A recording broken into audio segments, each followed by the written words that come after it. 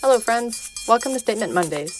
I'm Natalie Munster, and this is a podcast for women who want to make a splash in their careers, whether you're about to start your first job or you're already deep in.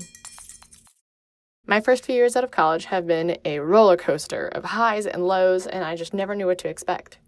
I'm a Stanford graduate and software engineer, and one challenge I've faced is figuring out how to show and use more facets of myself at work, while also being someone who people take seriously and who people pay attention to.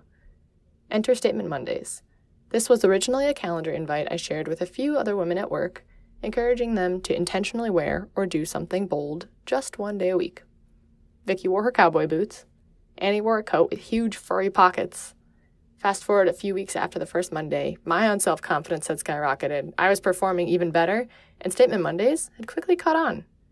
And in that spirit, I'm here to explore how different women find authenticity, value, and high performance in the workplace.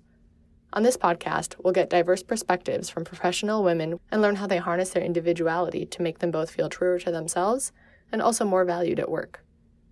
Each woman I interview is badass in a different way and gives relevant examples, advice, and tools which can help you kill it at work and also enable you to bring more of who you are into what you do. My goal here is to inspire you to be bold, because the world needs more bold women. In the words of Elizabeth Wheel, one of these women who I interview, life's too short to have multiple versions of yourself, and I couldn't agree more. So tune in every Monday morning to hear what these badass women have to say about what makes them invincible at work, or what their modern-day high heels are. I'm Natalie Munster, and I challenge you to find your heels. If not every day, then at least on Statement Mondays. And make sure to follow us on Apple, Spotify, or wherever you get your podcasts.